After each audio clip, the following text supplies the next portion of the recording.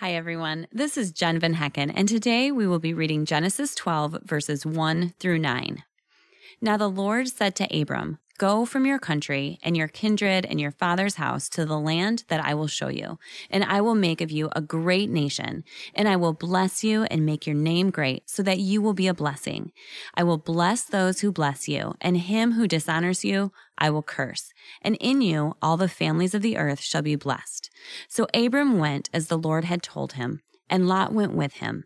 Abram was 75 years old when he departed from Haran. And Abram took Sarai his wife, and Lot his brother's son, and all their possessions that they had gathered, and the people that they had acquired in Haran, and they set out to go to the land of Canaan. When they came to the land of Canaan, Abram passed through the land to the place at Shechem, to the oak of Moreh. At that time, the Canaanites were in the land. Then the Lord appeared to Abram and said, "To your offspring I will give this land." So he built there an altar to the Lord who had appeared to him. From there he moved to the hill country on the east of Bethel and pitched his tent, with Bethel on the west and Ai on the east. And there he built an altar to the Lord and called upon the name of the Lord. And Abram journeyed on, still going toward the Negeb. About a year ago, I entered into a time period that I called my Abraham journey. See, God was very clearly calling me into a new season and a new direction in life, but he wasn't showing me exactly what that new direction was. Like with Abram, I felt like God was saying, "Go, and then I'll show you." The problem for me is that I like a plan.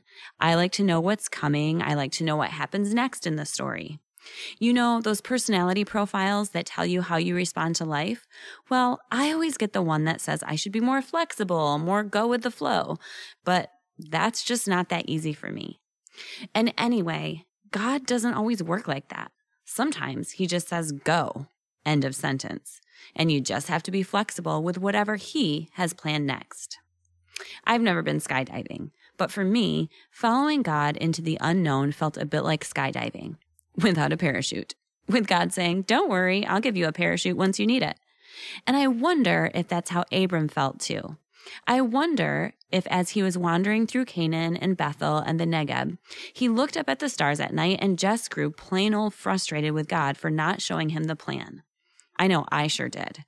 But like Abram, who packed up his stuff and started making his way to a new land, I trusted God and began moving blindly into a new direction. And I'd love to tell you that ever since that day, my life has been peaceful and perfect. I'd love to tell you that because I trusted God, I have a full bank account and perfect health, and everything I touch turns out great. But, like you'll find out in the next chapters of Genesis, following God doesn't guarantee a perfect, peaceful life. But what it does do is build your faith and grow your confidence in the one who holds your future.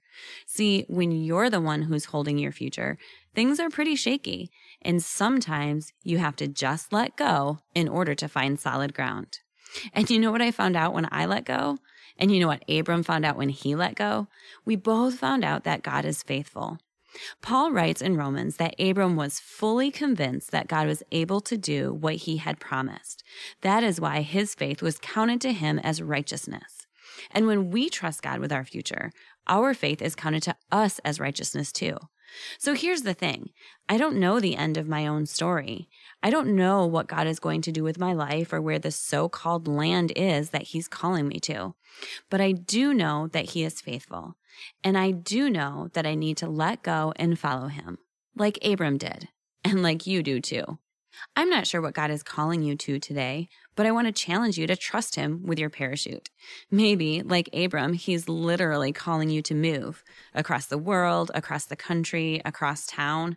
Maybe he's calling you into missions or a new line of work, and you just need to trust that he's got the map. Or maybe he's calling you across the lunchroom to make a new friend, or across your office building to stand up for an injustice that you see happening. Maybe he's calling you to forgive someone that you don't want to forgive, or love someone you don't want to love. Maybe he's calling you to join a growth group or lead a ministry. Or maybe he's just calling you to spend more time in his presence so that you can recognize his voice better for when he does call you into a new season. Whatever it is today, God is calling you, just like he called Abram. And he's asking you to grab your things and go. And he promises to take care of the rest. and I promise you that he will.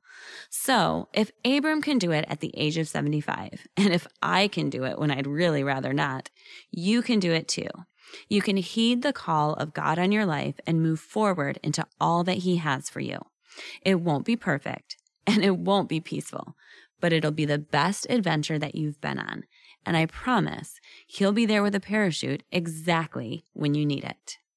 Guys, thanks so much for listening. Listen in again tomorrow for more of Abram's story.